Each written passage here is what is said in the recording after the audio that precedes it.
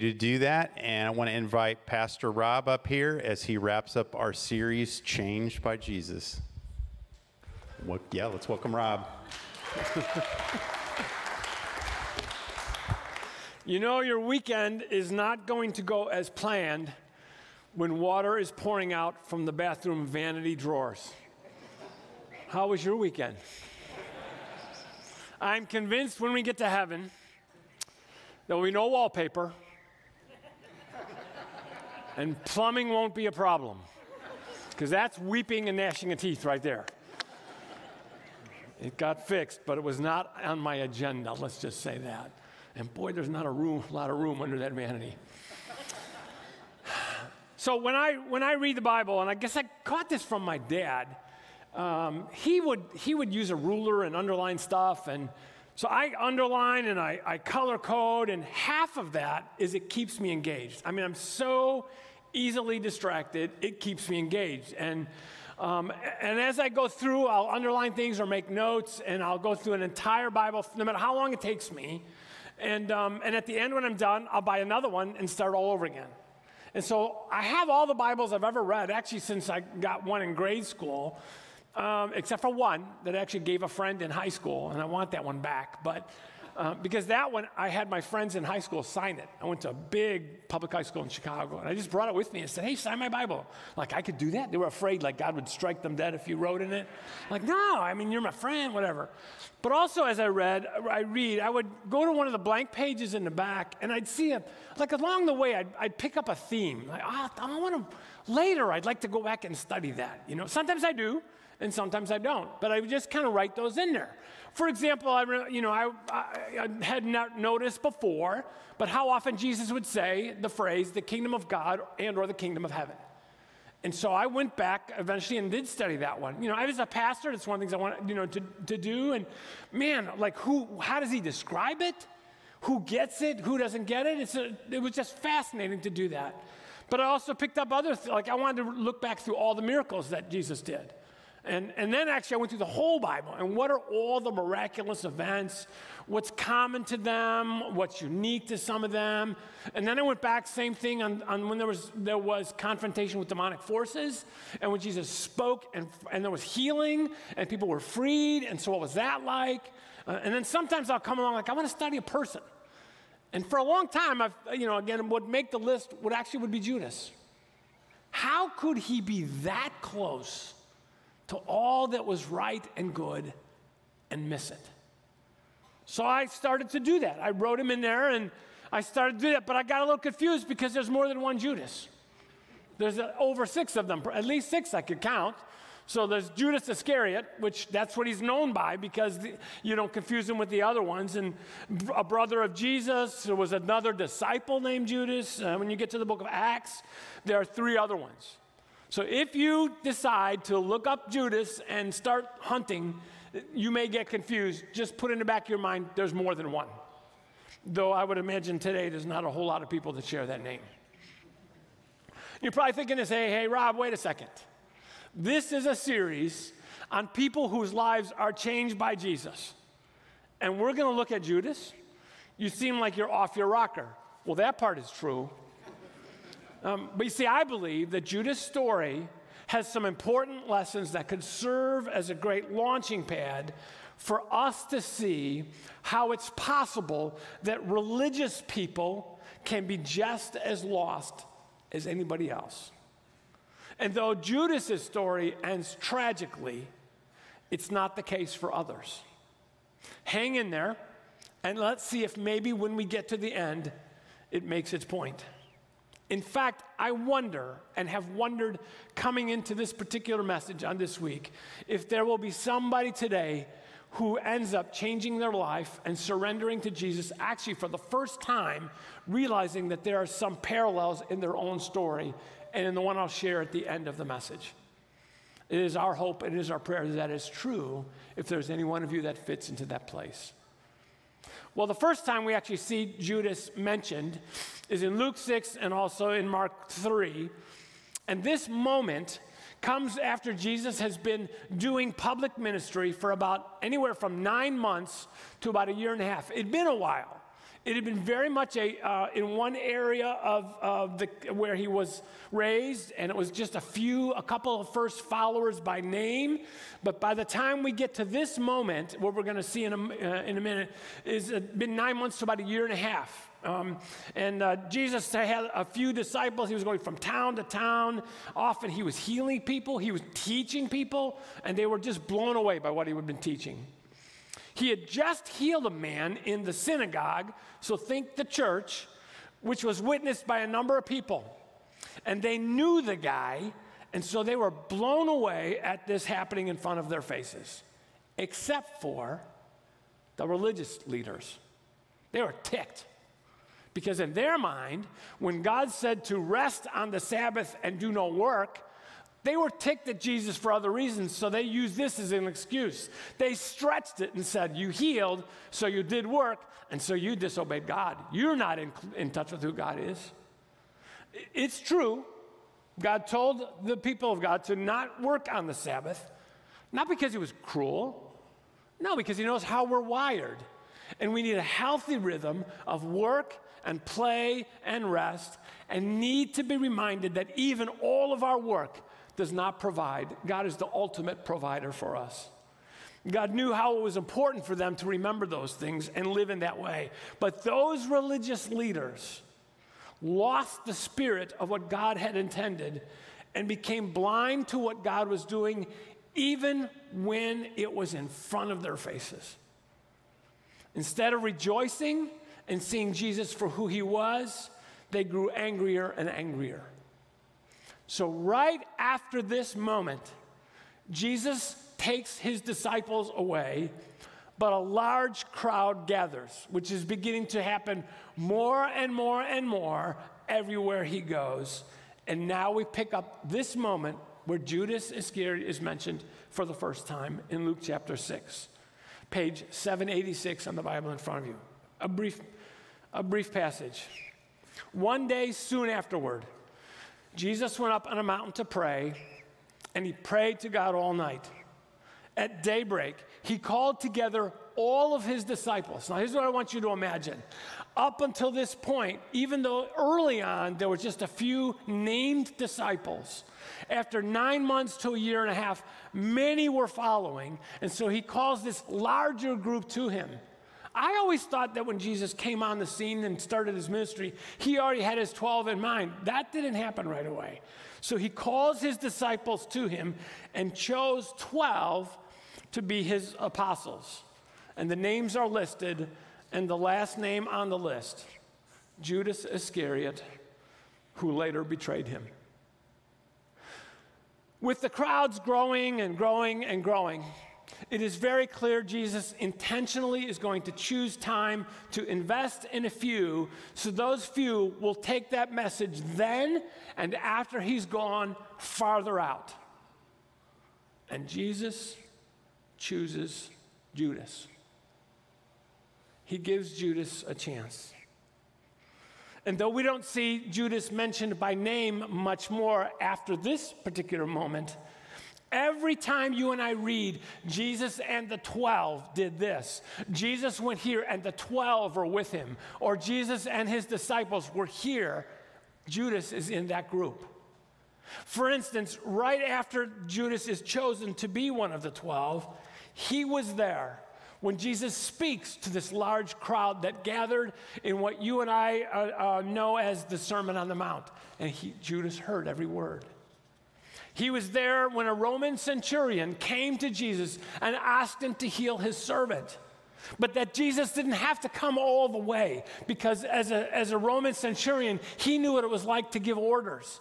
And he trusted that Jesus could speak the word. And there, in front of all these people, Jesus had a wonderful teachable moment, because he was amazed at that Roman centurion, not a follower of God's faith, and said, what amazing faith there. Everybody would have the faith of that centurion. Judas heard that and saw that. Judas was also there when Jesus raised the son of a poor widow at the funeral procession. Boy, that must have been a moment. He was also there when Jesus spoke to another large crowd of people, and he uses all kinds of metaphors, stories, and parables. But then he even takes the 12 aside, and Judas would have been one of them, to explain a little bit more about what he was saying because the disciples didn't pick it all up. There were numerous moments where Jesus would pull the 12 aside, and Judas would be in that group. He was also there when he was out in the Sea of Galilee at a raging storm that scared even seasoned fishermen. And with the word, Jesus spoke and calmed the storm. And get this one raises so many more questions to me. He was there when Jesus pulled the 12 together and commissioned them and empowered them to go in pairs out from city to city to city to preach, to teach, to drive out evil spirits, and heal people. Man, I got questions for God about that one. Soon after they come back and report this, all just jacked up and excited about what they had just experienced, another huge crowd had gathered, and there were over 5,000 of them. Because everywhere Jesus was going, the crowds were growing and the crowds were following. And not only were people intrigued and amazed by the miraculous healings that they saw in front of their face to people they knew, but they were hungry for the life-giving message that Jesus was giving, which was in stark contrast to most, if not all, of the religious leaders of the day. So Jesus spoke for hours to that huge crowd. He loved them and spoke that life-giving message to them, and then it came time to eat. And all they could gather are 5 loaves of bread and 2 fish. Somehow, some way, that small portion kept multiplying until this crowd of well over 5,000 ate and were fully fed. And here's the kicker on the back end. The disciples were the ones giving out the food, and there was 1 basket left of leftovers for each disciple. Judas would have handed out that fish and that bread and would have come back with leftovers in a basket for him. I can't even imagine what that would have been like. And it's that happening once wasn't enough. In another city, not long after that, well over 4,000 people. Same thing happens, all fed by the miraculous power of Jesus. And imagine if you take any of the Bibles in the back that have a map in it, and you just watch when it goes from city to city, and you calculate the miles in your head. They walked.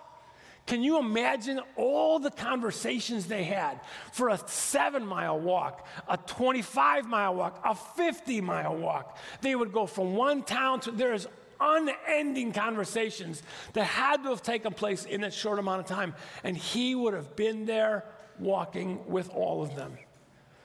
In time, the crowds grew so large and so insistent, we would see more and more. Jesus would pull the 12 aside to teach them, to give them rest, to realign their thinking, which had been needed to be realigned into the way that understands the life-giving message that he'd been talking about. On one of those occasions, where he pulled them aside, he asks 2 very important questions. The first question is this: who do the people say that I am? When the disciples respond, their responses reflect much of the confusion among the people who are hearing Jesus' message. But it's the next question that to me is the most important. When he asks them, but what about you? Who do you say that I am? In the scriptures, Peter says, you are the Christ, the Son of the living God. You are the one we've been waiting for, the one true Savior and Lord. And Jesus affirmed that statement, but Peter had got it. And the question I have is, how would Judas have answered that question in that moment? Had he been asked, Judas, who do you say that I am? There's so much more. And if you go back and read Matthew, Mark, Luke, and John, looking on the hunt, look for when he's named, and look for the 12, or anytime it's Jesus and his disciples, and make notes for yourself and let me know. I think it's a fascinating study. The point is this: Judas walked alongside Jesus. He heard him speak time and time and time again. He saw miracle after miracle. But instead of being changed by Jesus, he grew disillusioned and turns on him. Now, it could be from greed, because we know that he was a keeper of the treasury of the money and was taking money from there. We saw him react to an exuberant expenditure of money. But it could also be because he grew disillusioned, because he was hoping that Jesus would be the physical ruler that would overthrow the Roman government. And it's not what he was about. It may be a combination of all of that. Regardless, Judas remained lost, as did many other religious leaders and people in that day. But not all. Not all. In spite of the pressure within the community of religious leaders to remain disbelieving of Jesus, to call him out as being actually an antithesis of who was somebody that was connected to God, there were some within that own community who believed. This statement in John 12 is the most amazing to me, because it says, despite all the miraculous signs Jesus had done, most of the people still did not believe in him. Man, doesn't that mess with your head? I think if I saw something miraculous, I'd believe too. But that's a thread to study, because the miracles were never a guarantee of lifelong eternal faith. And this is exactly what Isaiah the prophet had predicted. Many people, though, did believe in him, however, including some of the Jewish leaders. But they wouldn't admit it, for fear that the Pharisees, who were other religious leaders, would expel them from the synagogue. The pressure, both socially and relationally, was enormous, for they loved human praise more than the praise of God. And later in the book of Acts, after Christ has gone, we read this: so God's message continued to spread. The number of believers greatly increased in Jerusalem, and many of the Jewish priests were converted too. Religious people, but were lost. In Acts 13 and in Acts 17, though there was all kinds of opposition to this growing message long after Christ had been gone, we read that there are many devout people responding and becoming followers of Jesus. And then there's also a guy named Nicodemus. He was actually one of those ruling religious leaders of the day, but he had questions for Jesus. It was clear that he couldn't have asked them out loud, because he would have been derided, which he was later, for even asking them in a way that was inquisitive about what Jesus, who he was about. And so he goes to Jesus at night because he didn't want it to be known. And he speaks to Jesus secretly. And a little bit of their conversation is recorded in John chapter 3, verses 1 to 21. You could almost feel the wheels turning in Nicodemus, like it wasn't making sense. It was so different than what he saw within his own peers and the religious leaders of that day. But he's thinking, and it's not making sense, but it's so intriguing and it's so life-giving, and it's different from his own upbringing. And it is in this conversation that Jesus has with Nicodemus at night that one of the most famous Bible verses is written and recorded for us. Can you imagine Nicodemus hearing this? For this is how God loved the world. He gave his one and only Son so that everyone, underline, bold, capital letters, everyone who believes. It wasn't on God's end, it was on those who choose to believe. Everyone who believes will not perish but have eternal life. As religious as Nicodemus was, he was hearing something fresh, different, and life-giving. It has me wondering when it all made sense to him. At somewhere, when did it click?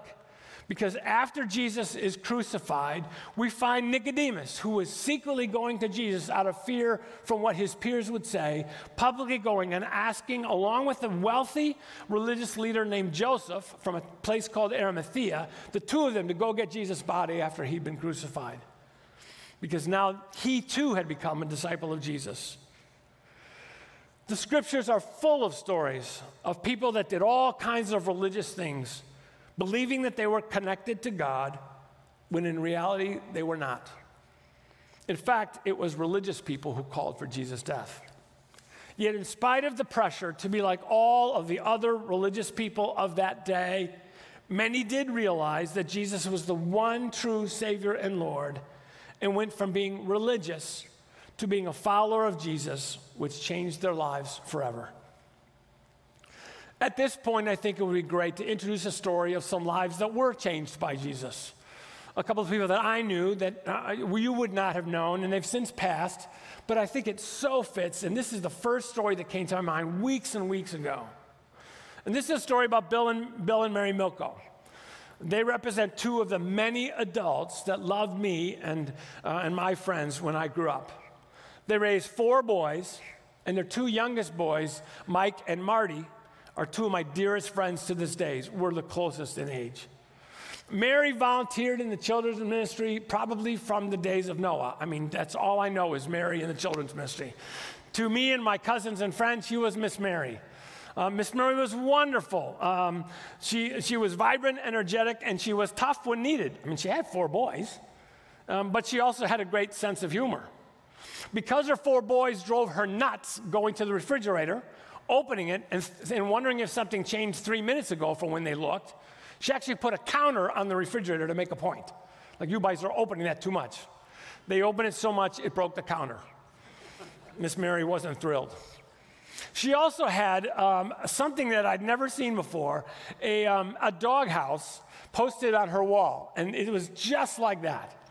And so the 4 boys, there was a dog for each boy, and each boy had their name on it. And if you were in trouble, you were in the doghouse. So, of course, I'm over there with my friends, my cousins, and there was nobody in the doghouse in the moment. And while she's not looking, my cousin David takes Marty, the youngest one's dog, and puts it in the doghouse and says, Miss Mary, why is Marty in the doghouse? And she turns and looks at Marty and says, why are you in the doghouse? He says, I'm not in the doghouse. Why, Marty, there's a reason you're in the doghouse. And we're cracking up. While she's yelling at Marty, she's winking at us. Miss Mary Milko was incredible. That dear woman loved Jesus with all her heart, and she wanted us to do the same. It was so clear. Jesus had changed every aspect of her life, and from my view, she was flabbergasted by anyone that didn't love or follow him. And it was that day to the very end for her. Her husband, Bill, though, was very different. He could be quite gruff. And I honestly don't ever recall him talking about his faith throughout their lifetime. Though he served as a trustee in the church for decades, I forever remember him caring for things in the church with a crew of guys that served as trustees. But often he would intimidate me because he came across as gruff. But over time, I grew to know and love that man very dearly. By the mid-'80s, Bill had lost his wife, Miss Mary, to cancer. About 5 years later, Bill himself was diagnosed with inoperable terminal cancer. And that diagnosis came the same week I was in Chicago at the burial for my own mom, who had helped care for Bill's wife, Mary, during her last days. And so I walk into the hospital room. He knows why I'm there. And it was a very emotional moment for the both of us. But just to see him, and that was the last time I actually saw him. But soon after my visit, his daughter's in-laws came to visit him because they wanted to be sure, did he know where he was going after he died? Because you see, they weren't sure, as were many others, weren't sure. His faith wasn't as clear. It wasn't as evident. He had seemed like to me that he was a person that was church-going, but had never fully committed to give his life to Christ. Well, he prayed with them in the hospital, and as his son Mike spoke to him later, he admitted that he had prayed with them and that Christ was his Savior and Lord. To be sure, I remembered the story the way it happened. I called Mike, because Mike and Marty are, as I said, dear friends to this day. Mike reminded me that his dad went into remission after that and had a few good months with him and with the other kids and the grandkids. It was so precious. And Mike noticed a difference in Bill, in his dad, who could be gruff, who could be very critical and demanding. And that difference was a reflection of what seemed to be of his faith in Christ that seemed new in that moment. But yet, I'd asked Mike, I said, Mike, do you think maybe he was following Jesus before that? But in the hospital, he had given his life to Christ. He said, I don't know. I don't know. And that's the point, isn't it? We didn't know. I don't want anybody hearing this to be saying right now, I don't know. This is a wonderful moment to move from potentially being somebody who is religious and church-going, but actually still lost. Because somewhere along the way, you never made that decision to tell Jesus, I'm in. I'll give you my life and I'll follow you all my days. The scriptures are full of stories of people that did all kinds of religious things, believing they were connected to God, when in reality they were not. Yet despite the pressure to be like most of the religious people of that day, there were many that realized Jesus was the one true Savior and Lord, and their lives were changed forever. Over and over, Jesus had a very simple message. Repent of your sins and turn to God. The disciples in Acts are recorded expanding and saying that same message over and over again. Repent, turn to God, and be baptized. I want to give those of you who maybe this is your day, whether you're listening online or sitting in like, you know what? I've never done that. I've just assumed. I've been coming to church. I do the things that I do, and I've just assumed. I know many of you that you've already been down that road, and that's wonderful. For you, these moments could very simply be, God, I want to recommit and remind you, I'm all in. You are my Lord and my Savior for all my days. And at the same time, praying for those who may be coming to your mind, and just wondering where they're at, just as Bill and his relatives were. There are all kinds of ways to do this, and how do we say some timeless truths in different ways? Or let me try it this way. If this is where you are, these three simple things that can maybe help you take this step is to repent, which means to walk one way and turn the other, but to acknowledge in a culture today where nobody's wrong, the message of Jesus was that then and today is to repent, to acknowledge I am not perfect. I'm not living the humanist you created me to be, God. And in your eyes, I fall far below the perfection of who you are.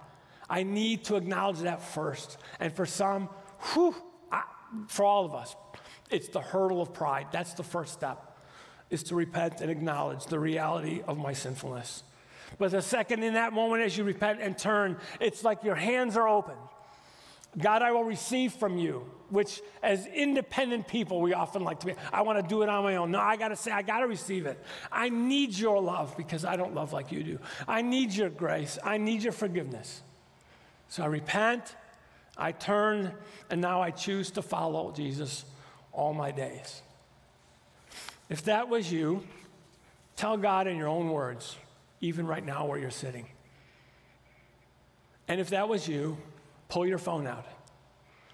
Put down May 22nd, 2022, to note that that was the day you prayed. Because there may be a day when you wonder. But next to that date, put John 3:16. And then tell 3 friends. Tell them what you've done. Because once again, if you hit one of those moments of doubt, you pull open the phone, you remember the day, you re-look up that classic verse, and you call 1 or 2 or 3 of those friends or family members and say, can you remind me of that moment in my life? And then, of course, to be baptized, to stand in front of your friends and family and say, I'm in. It's me and Jesus for the rest of my life. We're going to give you a few moments to consider that if you have not already. And again, for those of you who you're already there, you're praying for people that come to your mind. And you're reaffirming your commitment to follow Jesus all your days. Remember this. The love of God is unending. It penetrates the hearts even of those who are religious but lost. And just like anybody else, he rejoices when the lost finally turn and walk in to the open arms of Jesus. Let's pray. Father, thank you for pursuing us relentlessly. You've done all the work ahead of time, and you will walk with us and empower us every day of our life, regardless of what we run into. Thank you for the timeless truths and story after story after story of lives that have been changed.